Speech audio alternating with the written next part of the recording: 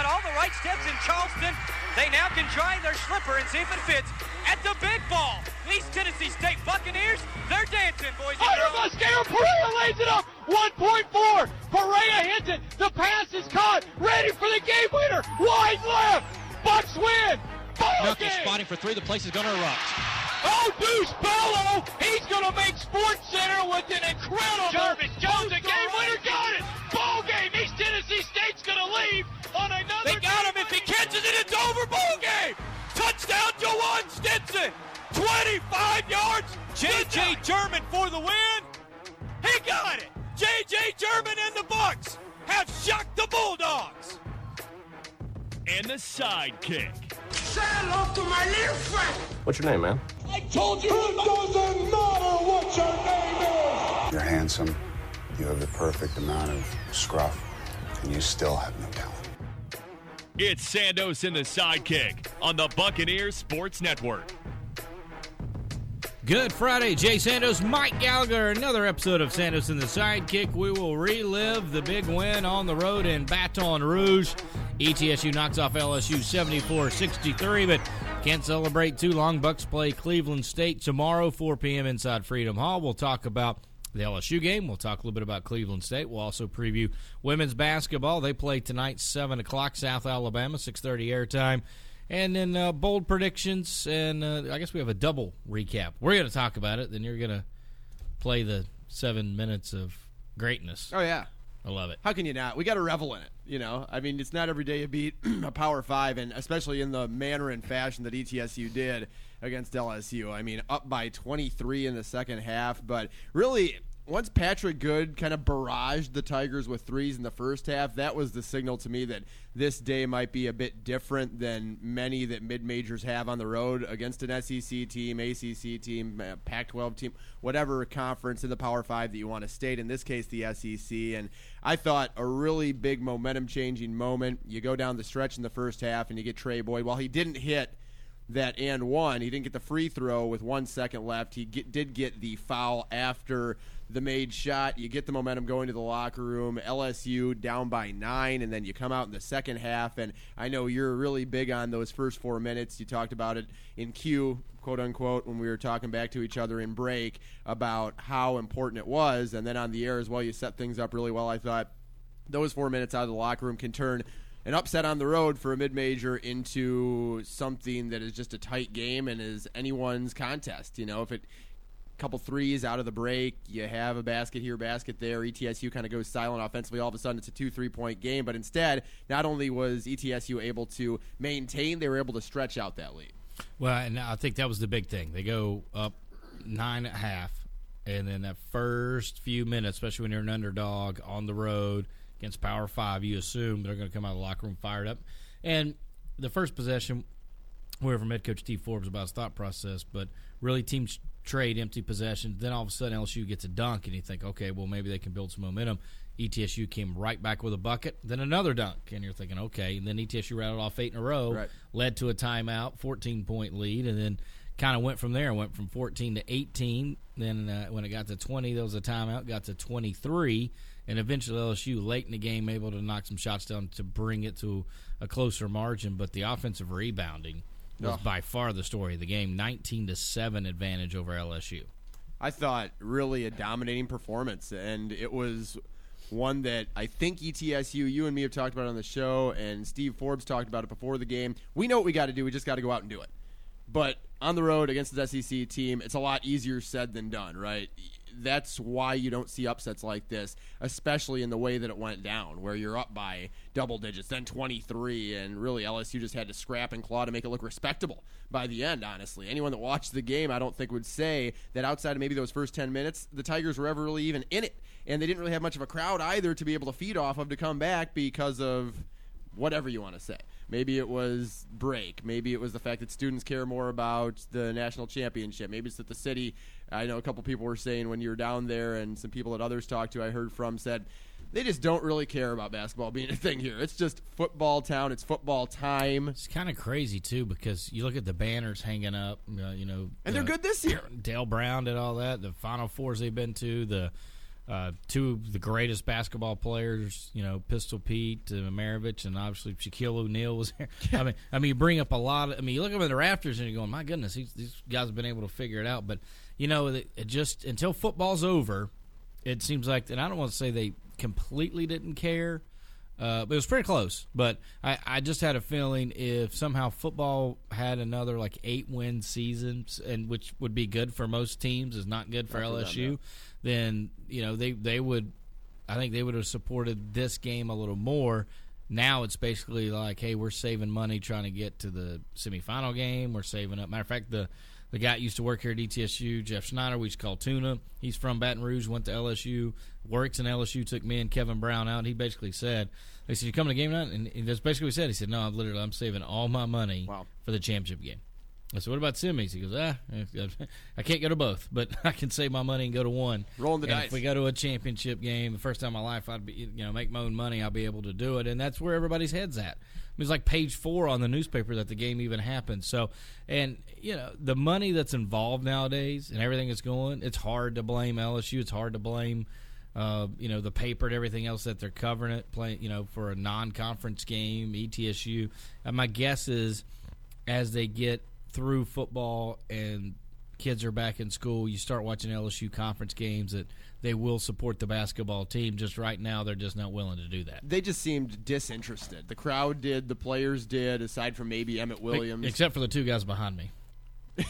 Boy, they were wearing me out, involved, too. Were they? Yeah, they were wearing me out. Well, but you're right, Emmett Williams. I don't want to sidetrack you too much, but Emmett Williams was by far the only kid that seemed like he cared for LSU. 16-11 for him, but I thought it was so key that Patrick Good came out and had one of those games that Patrick Good can have. It wasn't just the threes in the first half. He ends up with 19 points, had the rare 2-point basket. In fact, had, just the one, but 5 and 9 from outside as well. I think he had, over the last 5 games, 16 combined points or something like that coming into that contest against LSU, and then was back on the scene. And the Bucs needed it, and it was huge for him to step up. Bo Hodges did what he did, stuffed the stat sheet. Rodriguez, his third double-double this year, and really it was the hustle. They just outworked, out-physicaled, out-performed, out-toughed LSU on the road, and that's not easy to do against any Power 5 team, specifically one receiving votes in the AP Top 25, one that started the season ranked, receiving votes in the coaches poll as well, and I was just so impressed with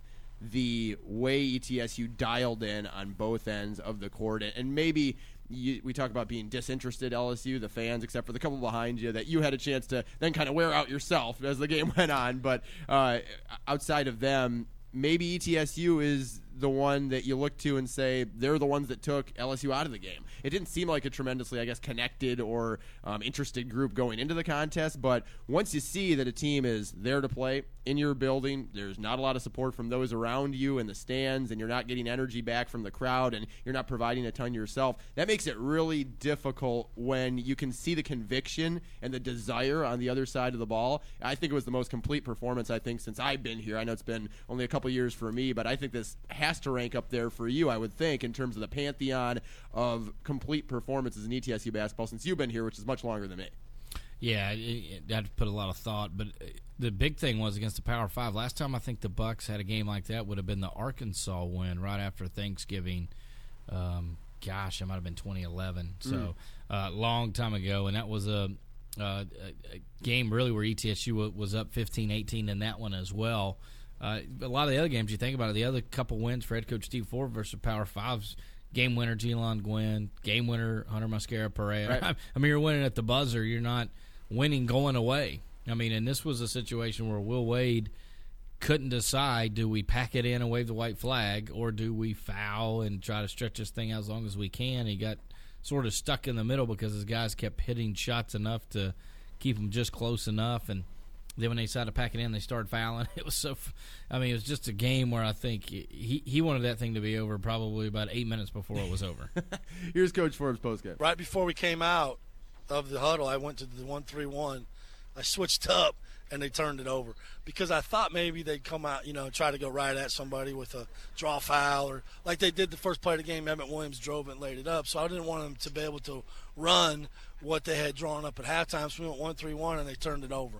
That kind of set the tone a little bit for the second half. I know you thought it was a big moment in the game on the broadcast, and we talked about it just a little bit, but to be able to snuff out any momentum right out of the locker room and get that steal, because that is the worry. It can happen so quick, and you see it time and again, especially in these type of games, mid-major versus high-major on the road.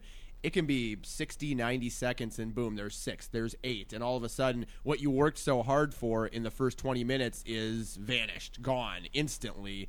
And that can be a real momentum changer and real psychological blow to a team. It's very difficult to recover from that when you've done 20 minutes of good work, and then it seems like right out of the locker room, you can get into your head after LSU or any team that's across from you as a high major can just punch you in the face, put you on the canvas, as Steve Forbes would say. But it didn't happen. ETSU was able to get the steal, and they were able to extend that lead, as you said. You had the couple dunks. Things seemed to start coming a bit easier for the Tigers, but it didn't matter because time and again, ETSU answered the bell when they needed a bucket.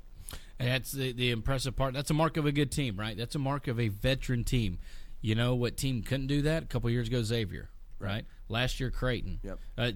Didn't have a guy that could do that, or they only had a guy. A couple years ago, if Desante Bradford didn't make a play, it seemed like nobody else could make a play. Last year, there were more guys that could make a play. They just couldn't get one of those guys to make a play. Now, it's like 15,000 guys, it seems like, can make a play.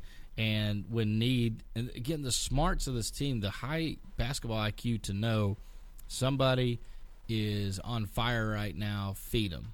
Whether it's a post player, whether it's a three-point shooter, whether it's a driver like Tisdale or something. I mean, just give the guy that's got the hot hand the ball. They do an excellent job of doing that. And coming out of the second half, that's something that I know you see a lot of coaches do out of timeouts, right? A team just giving up a lot of points, call timeout. Well, what are they going to do? They're going to drop an offensive play. Well, they're going to drop an offensive play against what you've been doing all day. So Coaching 101 says switch the defense. I have never seen first possession, second half, switch the defense. And, if I have, I've totally forgotten. But I thought that was a great – and, again, you could see Will Wade because his players are looking back at him like, oh, what do we do here, And then an awful possession, and as they're trying to reset and call a different play, somebody throws it to the corner. Guy already left the corner and ends up just going out of bounds harmlessly, and the Bucs get the ball back. It was one of those that – you thought, okay, still going to be our day. I thought at the end of the first half when that shot went down for Trey Boyd, it was going to be the Bucs' day. Right. But I clearly kind of felt that the first few minutes of the second half. Yeah, no question. And it just seemed like all night ETSU was playing chess and LSU was playing checkers. Like Steve Forbes on the bench was winning the battle with Will Wade. Willie Wade, as we'll come to know him in segment number 2 that you referenced on the broadcast a few times. And then on the floor, the Bucs just could do no wrong. And I guess you can say, and a couple people have said this, maybe there were some shots that went in that wouldn't go in on another night, and stars align, quote unquote. Well, sometimes you need that when you're up against it on the road against a team that is so prolific, or has been so prolific at least. I mean, let's put in perspective what ETSU was able to do. LSU had 2 losses coming in, and they were by 2 points apiece. The Bucs were up by 23 at one point in the second half. I think it was 22 with 10 minutes to go as just a kind of landmark in the second half, halfway through. But up 22, they made that run at the end, but the game not as close as the final score would indicate. So, yeah, maybe some of those shots went in, maybe the stars align, but also you make your own breaks in this game. And ETSU, time and again, got the deflections, time and again got the offensive rebounds, made the hustle plays, and Coach Forbes said it. We're not going to hear it, I believe, on this next bite, but he did say after the game he thought that the Bucs won the hustle points. We've come a long ways in the turnover situation too now. We only had 10 turnovers tonight. We handled their pressure, and I know we can. It's just a matter of doing it, And I'll say this, I hate losing, period. I'll trade the loss last Saturday at North Dakota State to win this one because I think we grew up a lot over that time, since that game. We've worked on some things that we really need to get better at, and as much as I hated to lose that game, I think losing that game probably helps us win this game.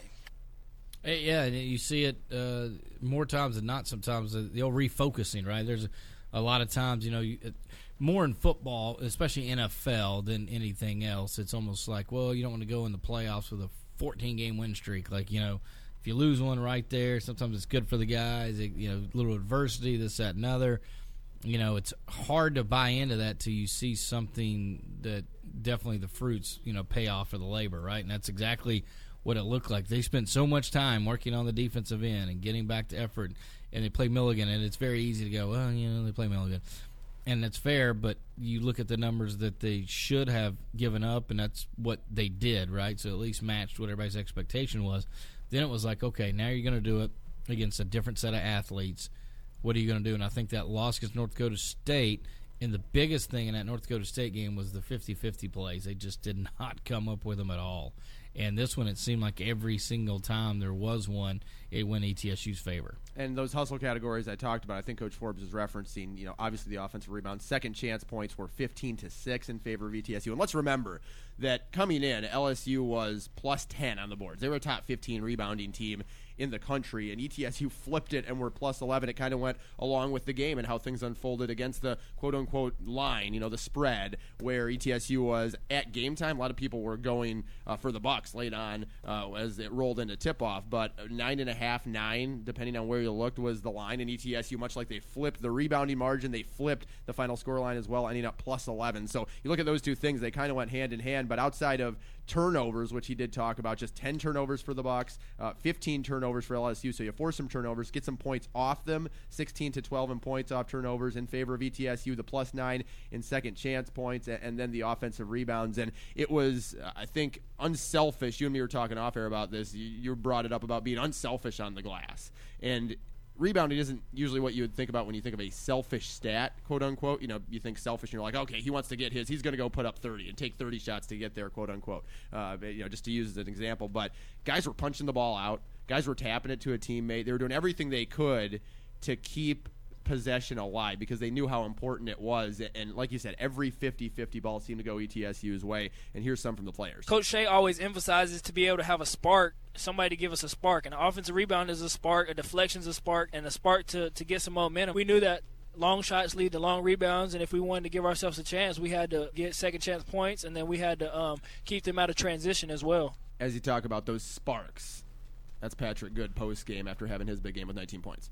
Yeah, and I think the fact that he had 3 offensive rebounds, right? You look at the starters, every single person had multi-offensive rebounds. And, again, I don't know last time I've seen that particular stat, but that just shows you that everybody was buying in. And to your point, it was amazing to see guys that would stick with a box out and know that if they just kept boxing out, somebody from the other side was going to come get a rebound. Or vice versa. A couple times LSU had ETSU boxed out, and then you would just see a guard out of nowhere just kind of shoot through there as the ball's bouncing on the floor, and they would basically steal a rebound, I guess I should say.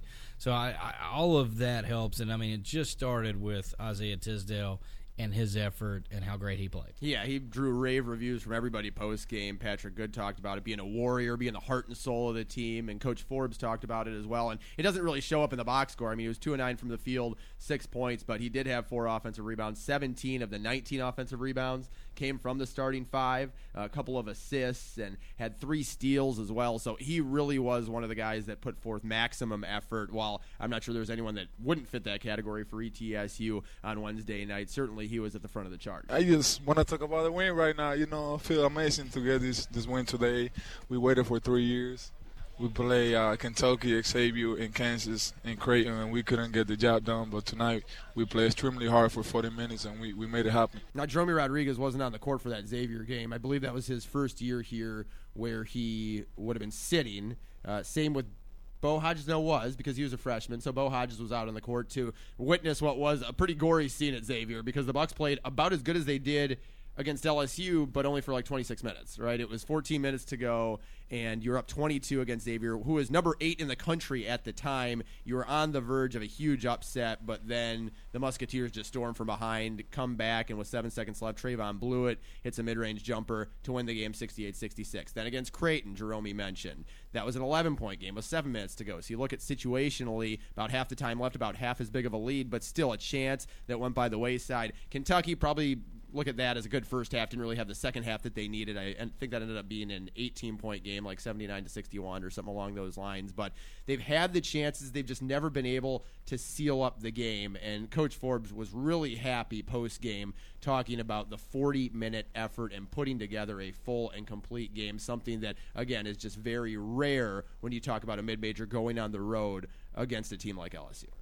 Yeah, just the fact that a few of the guys have been around sort of learned or remember the feeling, right? And I think Coach Forbes said he did not shy away telling people in the media timeouts, hey, in case you guys weren't around or were on the team and forgot, we had this large lead with about similar time and lost the game. Right. Like, you've got to continue to make plays. And they did. They continued to make plays. Again, it was a 10-0 run late from LSU that got it closer. They got it to 10, never got it under 10. ETSU 11-point victory. And all the new matrix systems, it's so much better to have an 11-point win than a 9-point win nowadays. So not only that, but selfishly thinking that, and you look at the KenPom, they've jumped up. You look at the new net ranking or whatever, they've jumped up. So about a 30-point jump. So huge day for ETSU. It's not over. We're going to continue to relive it right off this time out to your San Jose Sidekick on the Buccaneers. Sports Network. Over the last 70 years, Johnson City Power Board has had a few different looks,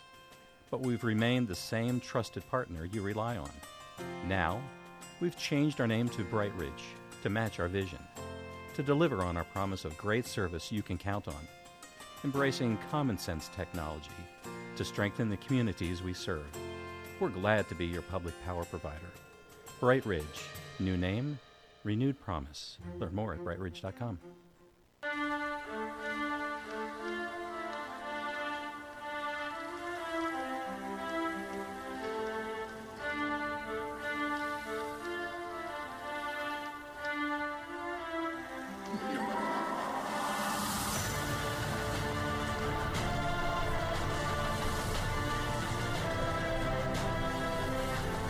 Santos and a Sidekick back with you as we continue to relive the win. The glorious win. You sound depressed when you say it, but I'm very pumped and excited. Well, I'm always convinced. Sometimes when you throw a monkey wrench into our segments here and what we're doing, I'm a little unclear. I just got a memo that we're doing the fast break 40 and others, and I don't know what the others are. Well, we'll save the others, but the fast break 40, I thought you were fantastic on Wednesday. Brought the energy, brought the life, just like ETSU did, and this is how, on the Buccaneer Sports Network, the upset sounded. 7 speedy minutes of breakneck action, all the high points for ETSU, as called by voice of the Bucs, Jay Sandos. ETSU, LSU, Game 12.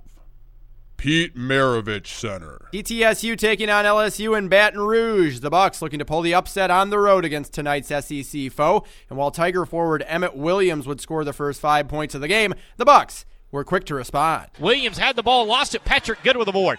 Bucs running. Bo Hodges. He'll go right to the rim. Left it to the right side with a layup. Rodriguez. Hodges went up, drew a double team. Dished it off to Rodriguez, and the Bucs scored the last 5 points and tie it up. Jerome Rodriguez off the nice dish from Bo Hodges, tying the game after Patrick Good opened the Bucs scoring with a 3. And after gaining the tie, ETSU's first lead wasn't far behind. Good into the front court to Tisdale. He'll catch and shoot in transition for a 3, no good. Joe Hughley, offensive rebound, put back, score it. Joe Hughley, the offensive rebound off the Isaiah Tisdale miss from deep. One of the big keys to this game, crashing the glass. ETSU showing how big that can be in the early going. And it didn't take long for Hughley out of the first media timeout to show another strong facet of his game. With the basketball, Tisdale with 7 on the shot clock. They go to Rodriguez. Will they double team him?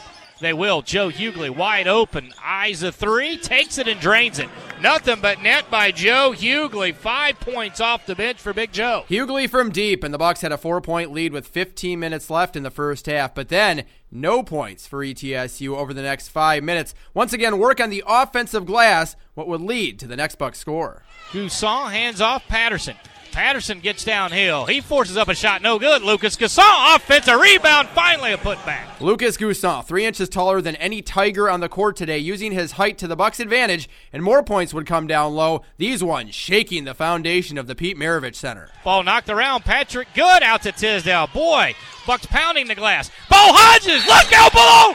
A slam dunk and a foul. Oh, baby. Bo Hodges Shoved one right in the mug of Darius Days. Bo Hodges, a thunderous throwdown, and the Blue and Golds work down low would then open things up for their sharpshooter in his second year on the floor for Steve Forbes' squad. Boyd drives, kicks Hodges. He'll throw it outside and good. A contested three, nothing but net. Hodges in the box. It's a 3-on-3. Hodges to Good. In transition, another three. He got it. Patrick Good, bang. Boyd with the basketball. Patrick Good. He wants another three. Boy, he's really feeling it. My goodness, he hit it from the logo. Patrick Good unconscious. Patrick Good, just 16 combined points in his last 5 games, 9 in that short stretch that brought us inside 8 minutes to go in the first half. The Bucks up by 5 at the under 8 timeout, but that lead would grow bigger. Watford shot blocked, Bo Hodges. Then Hodges came up with a rebound. Hodges still dribbling into the front court. He finds Patrick Good. He'll shot fake dribble with the basketball over to Bo Hodges. What a block from Hodges. Trey Boyd for three, and he nailed it in front of the LSU bench. Trey Boyd, that long bomb, part of 5 straight for him, and your Buccaneers up 8 at the final media time out of the first half. A great start, just what LSU head coach Will Wade was worried about in the lead up to this contest. Bad starts this year for the Tigers. Steve Forbes and company taking advantage in the first 20 minutes, and Boyd would finish the half just how the Bucks were hoping. Tisdale with 5, trying to get it to Boyd with 3. Boyd will beat the horn. He does. It's a tough shot. He fouled to win in. Oh, he got fouled inside the arc with .3, and the bucket drops. Oh, what a shot by Trey Boyd. He's got 7, a chance at 8. At the half, ETSU 38, LSU 29. ETSU led by 9 at the half. They were the better team in every aspect in the first 20 minutes. So how would LSU respond? The ever-important open to the second half, which can take an upset and derail it in a matter of moments. But the Blue and Gold were having none of that. Hodges drives right down the lane. Reverse layup, good. Bo Hodges blew by his man. Hodges finds Good. Shot fake, Patrick Good. Pull-up jumper from 12 on the elbow is good. Patrick Good, a 2-point basket. He's got 14. Hodges inside Rodriguez. Forces up a shot off the glass is good. What a tough move by Rodriguez. He's got 4. Hodges drives, runs through a double team. Leaves it Rodriguez, a two-handed slam. Timeout, Willie Wade. Seen enough. Bo Hodges, Patrick Good, and then Jerome Rodriguez ×2. So not only do the Bucks get past the first 4 minutes, they extend the lead to 13. Hodges with it, drives right side. Cut off, still dribbling with the left hand. Finds Tisdale. He wants to fire a contested 3, and he hit it. Oh, goodness gracious. Tisdale knocks down a triple. Man all over him. He's got 5. And the faithful is very unfaithful right now. 49-33. Make it 16. The Bucks were showing no mercy to the Tigers in their own building. Isaiah Tisdale on that 3. We always knew ETSU could at least be very competitive in this contest. I'm not sure many would have said a 16-point lead with 15 minutes to go. But the Bucks were not done. Rodriguez with 13 on the shot clock to Williamson. Out for a 3. No good. Rebound. Bo Hodges aboard. Hodges goes. Shot fake. Got his man in the air. Lays it up and in. Bo Hodges with 12. LSU fans beside themselves behind me. Over to Goussaint. Inside Rodriguez. Bucks try to cut the lane. Behind the back pass to Goussaint, who dunked it home. Oh, behind the back pass to a dunk. Willie Wade, another one. 20-point lead. 57-37. ETSU dominating on the glass and even getting a bit fancy with the behind-the-back pass from Rodriguez to Goussaint to stretch it to 20. LSU taking an absolute throttling on their home court. 10 minutes left and wiping the Pete Maravich center floor with those that play on it were ETSU. And the good times just kept rolling. Finds Patrick Good, a shot fake. Sidestep to the left for 3, and he banks one home. Oh, man, Willie Wade's really beside himself. Good with a sidestep triple. 64-42 if they weren't leaving before they are now. Had LSU had enough? Spoiler alert, they had not. Trey Boyd with the basketball. Drive to the hoop. Left-hand layup, good. Oh, and the Bucks just abusing him. 9 for Trey Boyd. 68-45. ETSU back to 23. 23. An absolute destruction. And after all was said and done, this was the story of the night. Good. A follow-away 3. In and out, no good. Rodriguez a rebound. Rodriguez a hook shot counted. He's got 12 points, and Rodriguez 9 rebounds now. ETSU just out-physicaling, out-working, out-toughing LSU in their own building. What an incredible job, specifically on the glass and in the paint. by every single Buccaneer that took the floor tonight. Final, ETSU 74, LSU 63.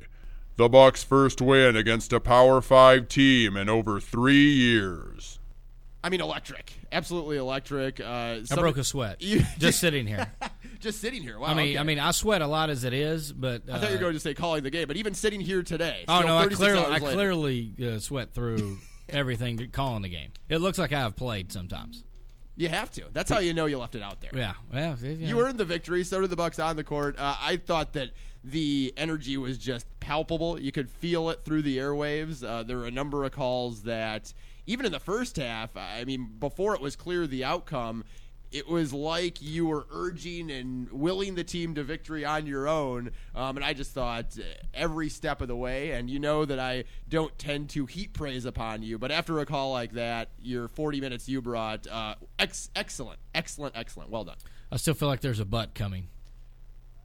Well, of course, there always Yeah, okay, I was just making sure. But in this case, the butt is more... Will Wade? Oh, hello. You called him Will? Hodges drives, run to a double team, leaves it Rodriguez, a two-handed slam. Timeout, Willie Wade. Seen enough. Over to Goussaint, inside Rodriguez. Bucs try to cut the lane. Behind the back pass to Goussaint, who ducked it all. Oh, behind the back pass to a duck. Willie Wade, another one. 20-point lead. 57-37. Finds Patrick Good, a shot fake. Sidestep to the left for three, and he banks one home. Oh, man, Willie Wade's really beside himself. Good with a sidestep triple. 64-42 if they weren't leaving before they are now. It just sounded like you enjoyed it a little bit more on Wednesday with the Willie Wade. What was your first indication? It seemed like I was loving it. Just the fact I'm still grinning ear to ear. Leaves it Rodriguez, a two-handed I think slam. the last one. Timeout, Willie Wade. There, the first one, Seen you give a little bit more. Over to Goussaint, inside Rodriguez. Bucs try to cut the lane. Behind the back pass to Goussaint, who ducked it all. Oh, behind the back pass to a duck. Willie Wade, another one. 20-point lead. 57-37. But this one, you're almost laughing at his face. Sidestep to the left for three, and he banks one home. Oh, man, Willie Wade's really beside himself. Good with a sidestep triple. 64-42 if they weren't leaving before they are now. You put a bit more oomph behind the first one, and then you're almost laughing right in the face of Willie Wade, as you call him, in the final one. If there's any indication how much my deep hate roots, sports hate, we've talked about that before, different hate than real hate, but for Chattanooga runs deep. I mean, I watched a lot of the Akron games this year because Tom Arth was the head coach, and they lost every game, and I take great satisfaction. And they didn't win a game, and that's just a personality flaw with me, and I own it. But just seems like if they're at Chattanooga and, I don't know, Will Wade just rubbed me the wrong way. It goes back to when Casey Jones hits the game winner in Freedom Hall in overtime. I think first year Bucs are back in the league, and not just Will Wade, but Brooks Savage, who still claims he didn't do it, and I've got video proof he did. Sort of jump up in there, almost like Donkey Kong. They jump up in there with both fists and like smash a barrel right at midcourt or whatever. So it just, that is always the image I've had of Will Wade. And then I've always had something against guys that just look like little kids, and they pout. And it's just the way they pout during the game. I mean, Will's a flailer. His arms are always flailing, and he's doing a bunch of things. But in this game in particular, he got to the point where he almost was like one of my kids. Like if they did something and you yell at them, they go in the corner and they just kind of squat down like a catcher, and they just kind of grit their teeth, and they're shaking and they're vibrating, and they're scrubbing their hands. And are just, but they don't know what else to do. Like they just can't verbalize. You know, I'm talking about 3- and 4-year-olds here, as opposed to a grown man that ought to be able to handle himself a little better. And every time I looked over, it got worse and worse. And it got to the point where I'm not even watching the guys celebrate and going back and trying to get more description of what maybe happened, because I'm immediately going straight to him to see how mad he is. And that brought me great joy. It just did. I'm sorry. I can hear it. I can absolutely hear it. I feel like the Chattanooga thing, and I've talked to Tom Arth a couple of times. He seems like a nice guy. So poor Tom Arth, I feel a little bit bad for. But I'm sure Tom's a great guy. Even with nice people, if they have been at Chattanooga and a certain amount of time has passed, it does not matter for you. Like, once you're a mock, you're always a mock in your mind. regardless of if you're a good person, bad person, if that jersey, that C, you're on that bench, whatever it is, even there's if no coming back from even that. if they've there was somebody I wish I could remember the name off the top of my head had transferred down to a D2 that had played Chattanooga very sparingly, and then transferred down to D2, played ETSU, and I took great pride, and he had a terrible game. And, Wow. and again, it's probably still personality flaw with me.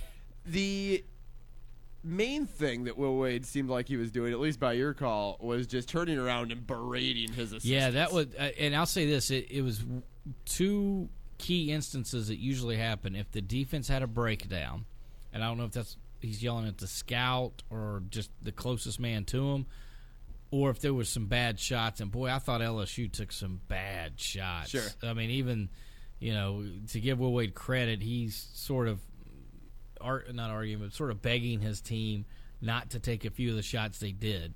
And you could see why, because they're not very good at that. And it seems like they had plenty of time to work themselves back in the game, but they decided to shoot more threes. And the more threes they shot, the better it went. I know they hit a couple late and they hit a couple early, but in the middle they very rarely hit any. And so it was interesting to see that. But that's probably common.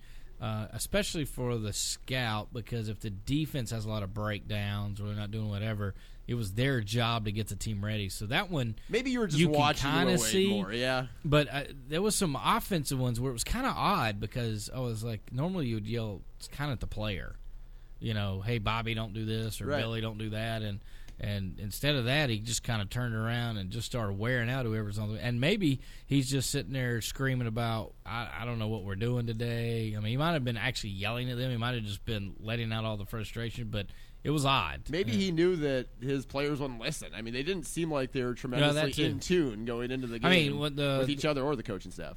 Marlon Taylor's first action all season. Forgettable. And – they're down 23, and he is talking trash to the ETSU bench. People were laughing at him. They were like, what are you doing? Right. Like, okay, buddy. You dropped 6 a game last year. Yeah, like at one point. And you're really being missed clearly this year. Sure. Yeah, I mean, at one point, I think he took a shot at Damari Monsanto. It was like, you play for a scrub team, you can't even dress. And I think Damari was like, you're down 23. Yeah. Like, what are you talking about? Seen just about as much action as Damari's seen this year. Well, that's true.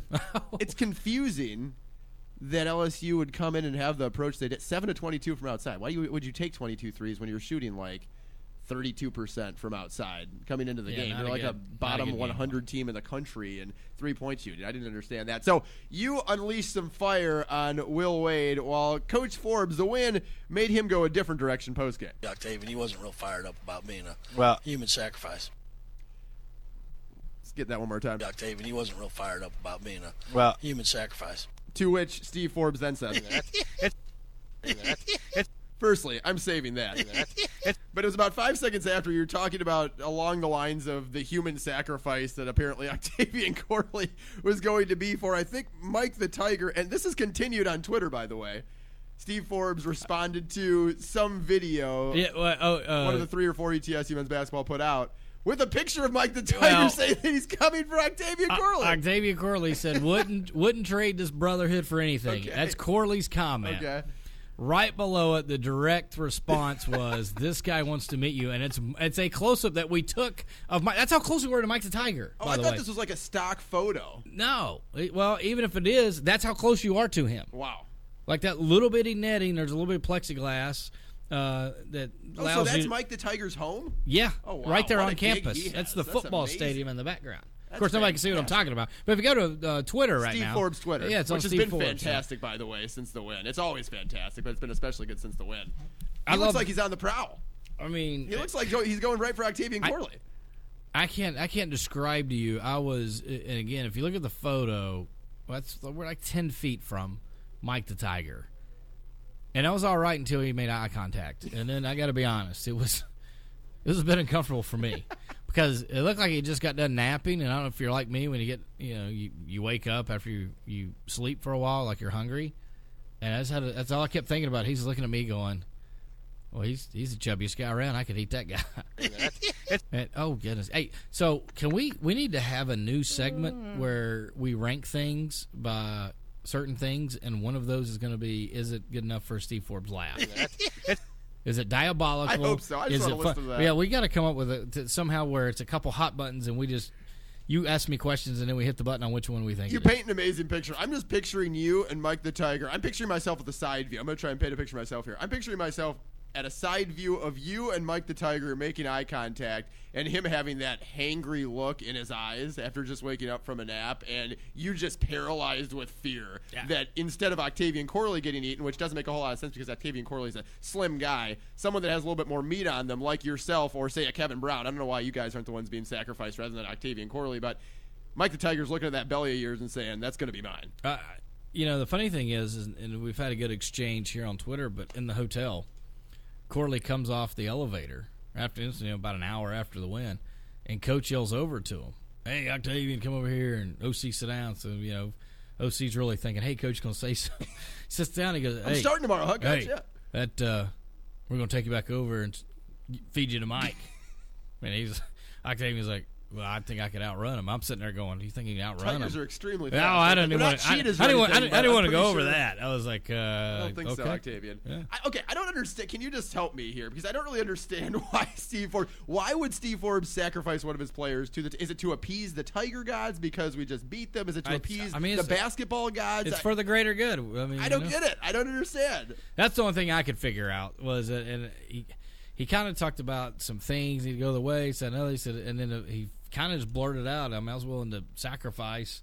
And then he had to think, like, okay, well, who didn't play? All right, Octavian didn't play. I'll sacrifice Octavian. Okay, willing to sacrifice as in, like, to get the win. Like, if I can get this win, I'll give you a player, Mike the Tiger. Okay, I get it now. I mean, he may feed him to him. I don't know. Mike, you do what you want with him, but I may give you that if you pick up the win. It's incredible. So great. I'm keeping that one. We're using it often because Steve Forbes, a bit maniacal, a bit beside himself, and I don't even blame him. I mean, he can.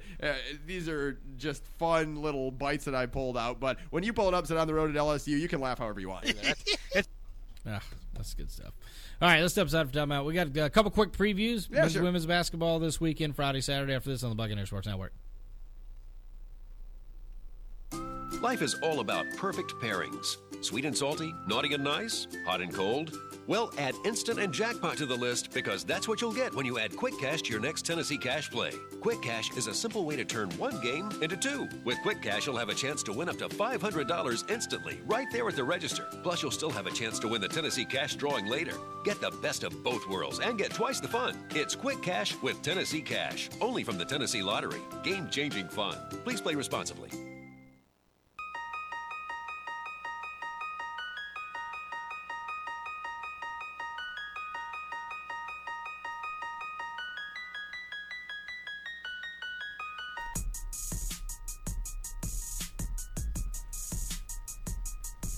I just like that beat. Sandos and Sidekick back with you. We'll talk a little ETSU men's and women's basketball. The men's team plays Cleveland State. Women play USA. That's University of South Alabama. So we'll talk about that. That's 7 o'clock tonight, 4 o'clock tomorrow. That's Saturday for those who are checking. Tonight, Friday, in case you catch podcasts on a later date. And then you may not need the preview. But either way, let's talk a little Cleveland State because what's the worst thing that can happen to you after you beat LSU is fall in love with yourself, not be prepared, and then immediately lose right after. Well, and it actually happened earlier this year to ETSU women's basketball against Cleveland State. They beat Wake Forest, an ACC team, and then that Sunday they lose to Cleveland State 62-54, which is a bit too eerie for me to be comfortable with this game coming up against Cleveland State. But it's a team that is not the one that some may remember, at least what I remember from the late 2000s, early 2010s when they had some NIT teams. One NCAA team went to the second round in 08-09 under Gary Waters. Waters retired a couple years ago. Then Dennis Felton had some weird things go on this summer where he was let go in like late July amidst a wave of transfers. Is all you'll be able to find if you look at some different news sources that were trying to get to the bottom of why he was relieved of his duties at the time that he was. So now you've got at the helm for Cleveland State, Dennis Gates in his first season, who's just been really playing catch-up to, after those transfers, form a full roster and get everybody on the same page and still some things he wants to do. Obviously, for a first-year coach, it's already going to be tough enough when you've got guys that are used to doing things one way. Then you come in and try to do things the way that you're comfortable with, and especially when you've only got a month and a half, 2 months, 2.5 months, whatever it is, until you have to start practices and getting ready for a season. So really difficult task for him. Cleveland State has not been the same team since Gary Waters retired, and even at the tail end of his time, 9-23 and 9-22. You could kind of see things start to tail off for Cleveland State once he, I don't want to say mailed it in or anything like that, but at some point, you've been around college basketball a really long time, and you just don't have what you did, whether it be communicating with the kids, losing the locker room, just unable to maintain the effort to have success at the college basketball Division I level, because obviously it takes a ton of effort year-round to be able to maintain a successful program. So once he was gone, Dennis Felton, 2 years, he's gone as well. He went 12-23 and then 10-21 last year, and this year they're 4-8, 0-5 on the road. They do have some, I guess, all right, good losses, if you want to say. Minnesota, Missouri State, who is the Sun Belt favorite. Minnesota, of course, just beat Ohio State. South Carolina, Kent State out of the MAC, and then Bowling Green, the MAC East favorite. So it's not to say that they've been losing to a bunch of scrub teams. They've obviously had some tough opponents on the road, haven't been able to come out with success. This is going to be another tough task for them. I think this is a really good shot for ETSU to follow up that big win with another, because Cleveland State's only scoring 61 points per game. But that being said, you are still going to have to be on your game in order to make sure that there are no scares and ultimately upsets like there were for ETSU women's basketball against Cleveland State earlier this year. They played DePaul pretty tough, which has gotten a lot of accolades earlier this season. They're off to a great start. 11-1. As a matter of fact, they beat Texas Tech right before Texas Tech went and won. Who they knock off? Number one team in the country. I'm drawing a blank. It was not Virginia. Louisville, thank you. Yes. So DePaul just beats Texas Tech. Texas Tech turns around the very next game and knocks out Louisville in a game in Madison Square Garden or whatever. So DePaul clearly has got some good wins on their roster. And it's a single-digit loss for Cleveland State. Did a good job of the press, and I think that's maybe the biggest difference why they're struggling. Coach Felton, we played against him at ETSU, a couple different universities, and I think it's maybe how it even got on the schedule. At least familiar with the program, but it was interesting because they, more half-court set, man-to-man. You look at what Florida State's done over the past with Leonard Hamilton. That's where Coach Gates comes from. And so they do what they call the diamond in one press, and I don't even know if I could I kind of know what it is, but I don't know if I could break it down fully for you. It's not quite what LSU does.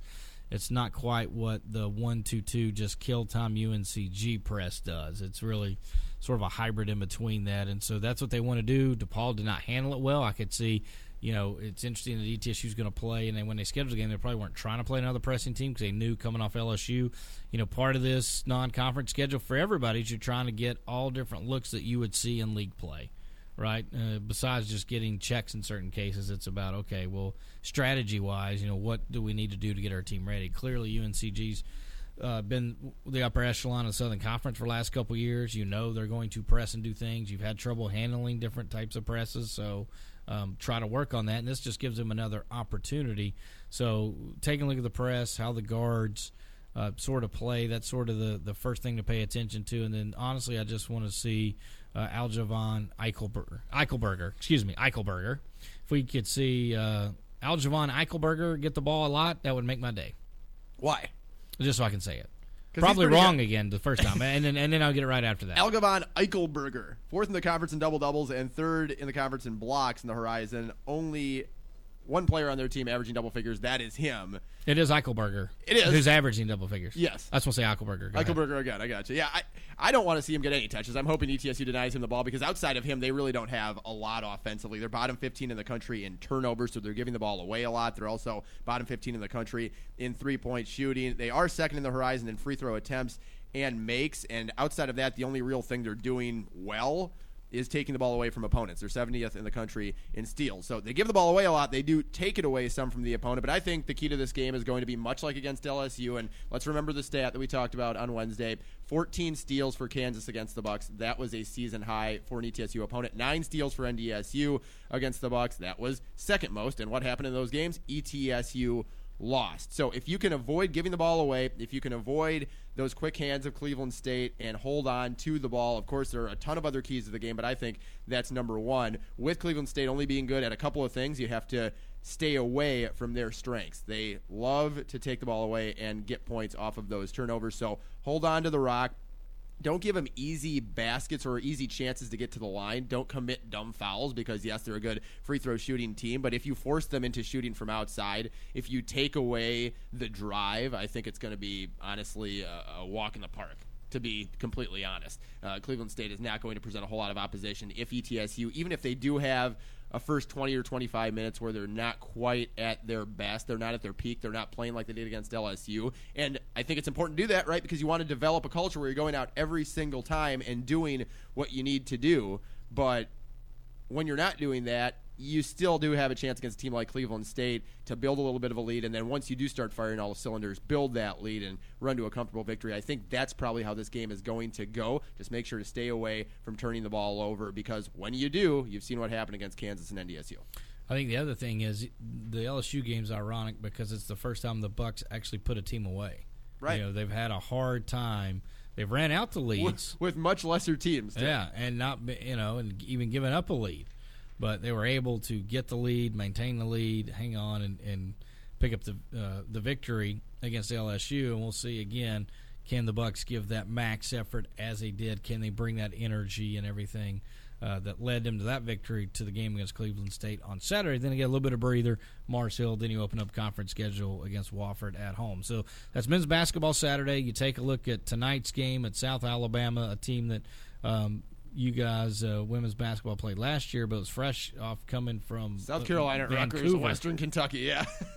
3,000-mile flight. Oh, jeez. And those games against perennial powers in women's college basketball, South Carolina, Rutgers, Western Kentucky, in a span of 3 days, played those three. Then 2 days after the final game, you had to go down and play South Alabama, who was a team that lost by 1 in the Sun Belt final last year to Arkansas Little Rock after winning 4 games. It's a marathon in the Sun Belt tournament. They won 4 games, and they lost by a point in the final to Arkansas Little Rock. Did end up making the WM by NIT, and this year they're struggling a bit. They're not putting up the numbers early on that they did last year. They won their first 11, so it's tough to match, right? They were 11-0 after 11 last season. After 11 this year, they're 5-6, but they have a lot of the same players back. 11 of the 14 from the roster last year that put up a program record 25 wins are back, and they've got a lot of their studs back. Antoinette Lewis is the main one at 6'1".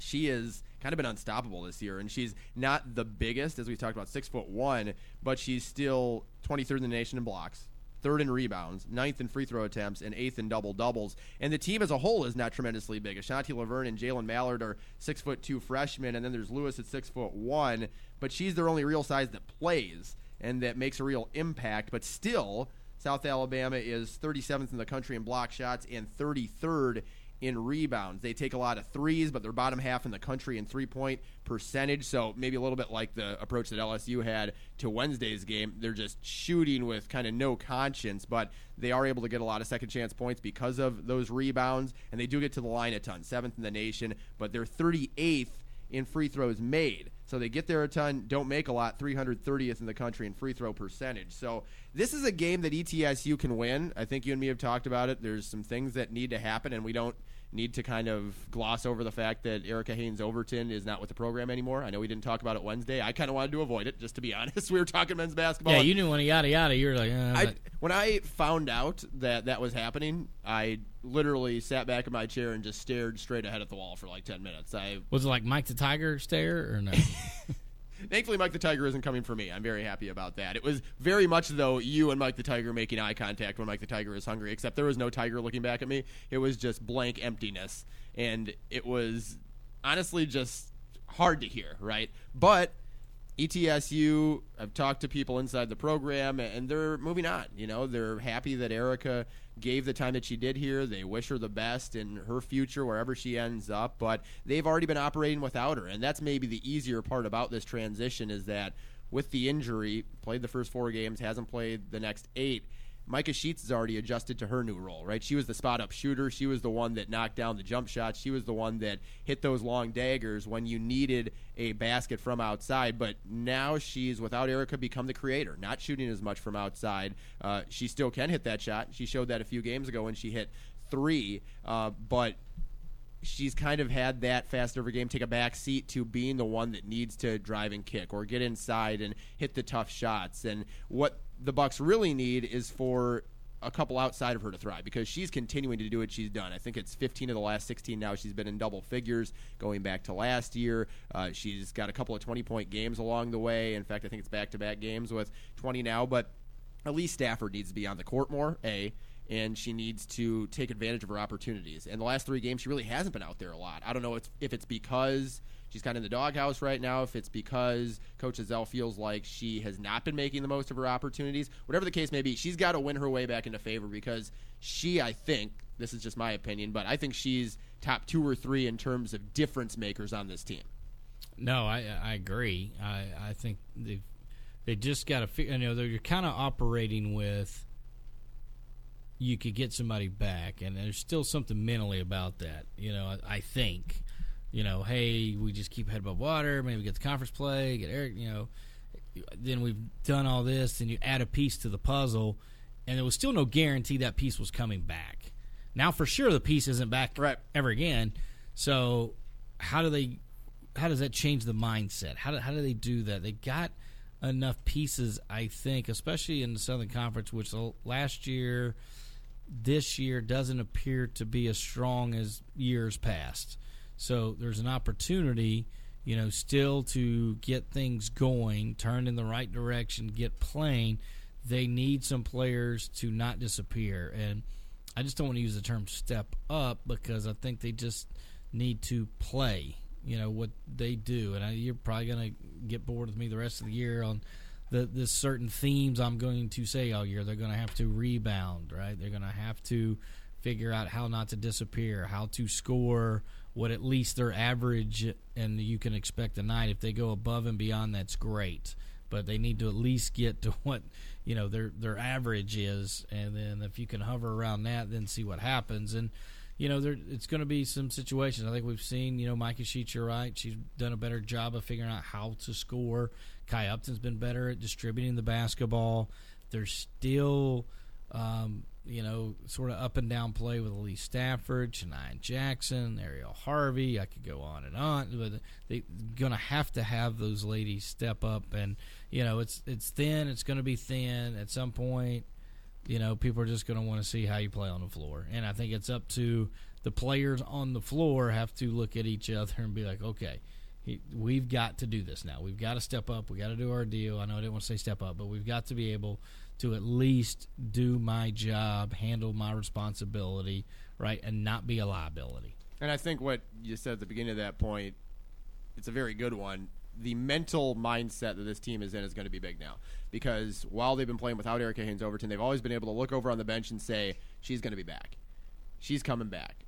We believe in her ability to recover and get back by conference play when, as Coach Ezell has talked about so often, it really matters, right? She doesn't schedule non-conference to go and just win 13, 14 games, and then once the conference season comes around, the team is unprepared. She does the opposite. She wants to schedule the toughest, the best, and then when conference play comes around, it's almost like a step down, right? Because as you mentioned, especially this year, the conference does look like it's wide open. UNCG's looked really good. I think they're probably the surprise so far. Mercer doesn't look nearly like what they were. Now, we've said that before about Mercer, and they've still been able to continue their 34-game conference winning streak. So regardless, outside of that, and the conference being what it is, the approach has always been, we're going to face the tough opponents, and if you've got somebody on the bench like Erica Haynes-Overton that you think is coming back for conference play, it's almost a double whammy, right? You're taking a bit of a step down to the Southern Conference from all the tough opponents you played, and you've got your star player, the best player in the conference, or was at least, in my opinion, and one of the better players in the region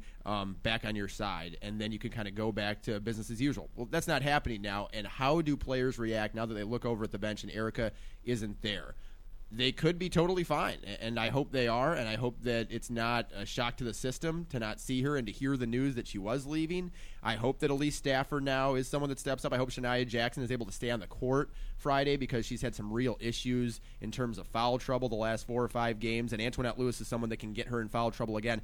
They need 20-plus minutes from Shania Jackson. We know what Tiana Kimbrough brings off the bench. She's a block shot machine. That's going to be a very interesting matchup, Kimbrough versus Lewis, if they should come across each other, as I'm sure they will, come the game tonight at 7 o'clock on ESPN3 and on the Buccaneer Sports Network. But Jackson, if she can provide some quality minutes, and Kaya Upton can be more efficient with her offensive chances, because you can't have 12 or 13 shots to get to 13 or 14 points. You have to be efficient with your chances, knock down some shots, have a total team effort against the South Alabama team that, yes, is beatable, but all of their losses have come against really quality opponents. The 6 losses they have, Rutgers, UAB, Miami of Ohio, Alabama, Auburn, Southern Miss, all those teams are 500 or above, and combined they're 39-19 this year. And they've won 4 of their last 6 coming into today, South Alabama. So ETSU is going to have things that haven't happened recently happen tonight with the Kaya Upton, Shania Jackson Lee, Stafford Keys we talked about. Micah Sheets has to keep doing her thing, and Tiana Kimbrough has to provide some quality minutes off the bench, as she really has over the last month or so. But also the Bucks have to be locked in and focused and not worry about the distractions they've had over the last week.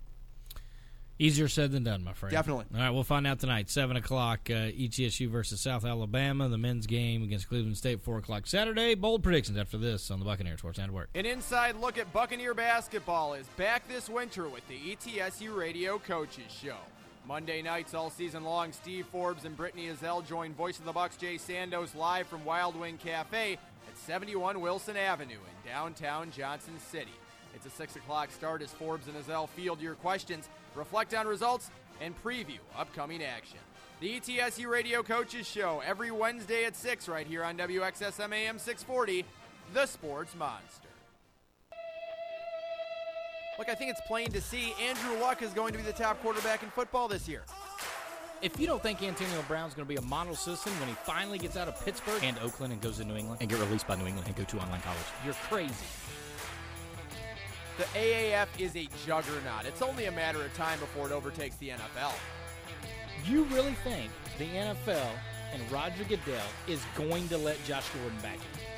I mean, it's obvious. Fletcher McGee is getting drafted, maybe even in the first round. No. I've got plenty of sources, more than you, Mike, in Knoxville. Rick Barnes is no way considering that UCLA job. Bold predictions. Bold predictions. They stink. Bold predictions bumper. I'm with it. I am 9 out of 36. Absolutely dominating, destroying, and crushing Jay Sandos, who is 4 of 36. He tries to make a comeback as the new year approaches. You do have some ground to make up, but you do have lots of predictions that we're going to be going over on our next episode of Sandos and the Sidekick, which we should note, and I hope you're sitting down for this, folks, will not be until the new year. As I'm going back up for the holidays, you're going to spend some time with the family, of course, and we're going to take a little bit of time away. And quite honestly, you're only missing, a couple of games, and it's a good time to get out to games now. You won't hear the previews, won't hear the reviews here on Sandos and the Sidekick, but a good time to go see for yourself around the holidays, while hopefully you as well at home have some time to get away from work and enjoy some Buccaneer basketball. Me or you first? I get to choose, I suppose. I'm just wondering if you actually have bold predictions where I can kick it to you. I got a good first one. Okay. I got a good first one. This is a shocking surprise. Well, you remember I went the 40, 50, 30 last time. Very creative. I was a fan of that one, and you actually nailed it, too. That was the one you got right last week. I'm going to go 25, 40, 15 this time. You find something that's working and you hammer it home, don't 25-point win, 25 or more, so 25 will count as a win. 25 or more over Cleveland State. Okay. 40 or more over Mars Hill. Oh, I see. And 15 or more over Wofford. Wow. Which is clearly the boldest of the bold. That is definitely very bold. And I suppose I didn't even really think about this, but we can do bold predictions over the next couple of weeks because we don't have to reviews. Wait. Right. May or may not help me. We'll find out. Well, that sounds fun. That's something that you can keep up with, and we'll all keep up with as we go forward over the next couple of weeks. I don't have anything creative like that, unfortunately. What I do have is ETSU men's basketball scoring 50 or more in a half for the 5th time this year. And while that may not sound like a bold prediction, what's that, 5 out of 24 halves? They played 12 games. So that's about 20%. Maybe that's not extremely bold, but I'm calling my shot. I'm saying it's in the second half that they will do it against Cleveland State. ETSU men's basketball, 50 or more in the second half against Cleveland State. They've scored 3 times in the first half, 50 or more. Delaware State, Citadel, and Milligan, only 1 time in the second half. That was against UT Martin on that trip I was on against the Skyhawks, where the Bucks blew them out of the water in that second half. Every shot was going down. Patrick Good got hot, and the Bucks ran away with that victory. 50-plus in the second half this Saturday. I'm going to go with your beloved Oakland Raiders at San Diego. Nope, Los Angeles, whatever they are. The Chargers. The Chargers are 7-point favorites. And I know, Oakland's been train wreck. Wait a second. Before you even continue, Oakland's you been have been train wreck. shredding me for loving Oakland for the last month and a half, 2 months. Yeah, and it's been awful, but they are going to win this one. How all of a sudden do you have them winning, and you're completely reversing your take on the Oakland Raiders and my take on the Oakland Raiders? I'm not reversing. What do you mean you're not reversing? I'm not reversing that they're a good team. I'm not reversing I thought they're going to go to the playoffs. I'm not reversing I think they're a train wreck. I'm just saying for one game on this particular Sunday, they will beat the Chargers as a 7-point dog. You're clearly forgetting all we talked about on fail downs. First fail. Second fail. Maybe your fail. Third fail. Fourth fail. It's worthy of all 4 of those fails. Because remember, it was the third fail on Wednesday where we blamed like their entire team and fan base and quarterback and defense and kicker. This is the problem with Mike Gallagher and his generation. The overreaction. The overreaction is there and prevalent, and he can't get by it. So I'm going. There you go. I'm not going to let this snowball. I'm just going All right. to move on. Women's basketball against South Alabama tonight. At least 2 individuals will have career highs in scoring against South Alabama. At least 2 individuals, which means the Bucks, I'm hoping, are going to win, obviously. I think that I had a longer-term bold prediction. Maybe I should do that instead. Now that you got me thinking about it, I think I'm actually going to change it and say ETSU is going to go 3-0 over their 3 games in the non-conference. That's what I'm going to do. Instead of, see, your creativity and why I'm following you down this dark rabbit hole of bold predictions, because following you is never a good idea in bold predictions, but you've got my mind moving, and now I want to do something that you did, which quite surely is going to be wrong simply because I'm following you in doing it. But ETSU will beat South Alabama, then they will beat Commerce College, and then they will beat Cornell on the road as their final non-conference game of the year. 3-0 before we're back on the air. Why would I let you influence my bold predictions? This is just... I love it. Third fail. My third fail. Now I continue to. So I went against sort of my one thing. I'm going to double down on another one. The Pittsburgh Steelers need 2 wins to get to 10-6. Last year they were what was it? 9-6-1. 9-6-1. And granted, I didn't realize they were going to be. I knew they were without Bell. They knew without Brown and all the yada. I didn't realize quarterback. They don't know Pouncey's going to be spent. A lot of things going on there. I certainly didn't think Devlin Hodges was going to be the savior of the Steel But he curtain. has been. He has been fine. Oh. He had a rough game last game against the Bills, who are clearly the second best team in all of AFC behind the New England Patriots. We'll see Saturday. Yeah, I probably should go Bills, but I'm not. I'm going to go. Not only will Pittsburgh win as a slight, I think they're a slight favorite at the Jets. It's not bold, but they're going to win the last 2 road games of the year, which is the Jets and at Baltimore. The Ravens. To get to 10-6 to help one of my not just bold predictions, but on the wall. Battle between you but and on me. the wall is going to. The other thing it will do will lock in that I get 2 AFC North teams in the playoffs as well. That would. So it would actually give me a that's bold. huge. It would be a threefold for me because it would huge. give me a bold prediction here. It would give me 2 things I've got written, and people don't realize this, Yeah. but we have bold predictions that we write on the board and keep tally because when people spout out, which they do often All the time. in our office. There had to be an accountability system, That's and right. that board is it. And so I have 2 of them on the board as well in there. So this would give me a 3 for even only 1 for our bold predictions for the podcast, but it would give me so much glory on the other board as well. For me, it would be a soul-crushing bold prediction. Because not only are you right about the bold prediction and you're starting to gain ground on me, but I have my entire Christmas is based around getting that right. I'm telling you right now, if I don't get one of those 2 bold predictions right on the board and you get both, it's going to be coal in my stocking. I've based my existence over the last 4 months. I know. I cannot wait. Cannot wait to win. You got a third one?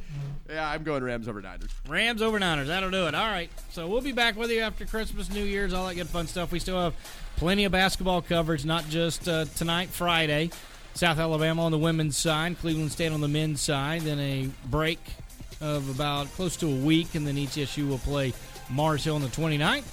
The women's team will play Converse College on the 31st, Wofford on the 1st, and then we'll be back with you finally. Boom. January 2nd. Hope y'all have some happy holidays. Jay Sandos, hope you enjoy the time Hope with you family. eat a lot. Oh, gosh. Stuff your face. Make yourself fat. It's the Eat, time of year drink, for it. and be merry. Yeah, I'm going to do all of those, except for maybe the merry if you get the Pittsburgh Steelers prediction right. I will not be merry. It's a bitter Mike Gallagher for the holidays. I will be bitter. I will be the Grinch. There's no doubt about it. No one will want to be around me because you have ruined my Christmas. Hopefully that doesn't happen. All right, and we'll also have an update. Did Octavian Corley really get traded to Mike the Tiger? We'll find out. New Year's, Sando Sidekick, Buccaneers Sports Network. See ya.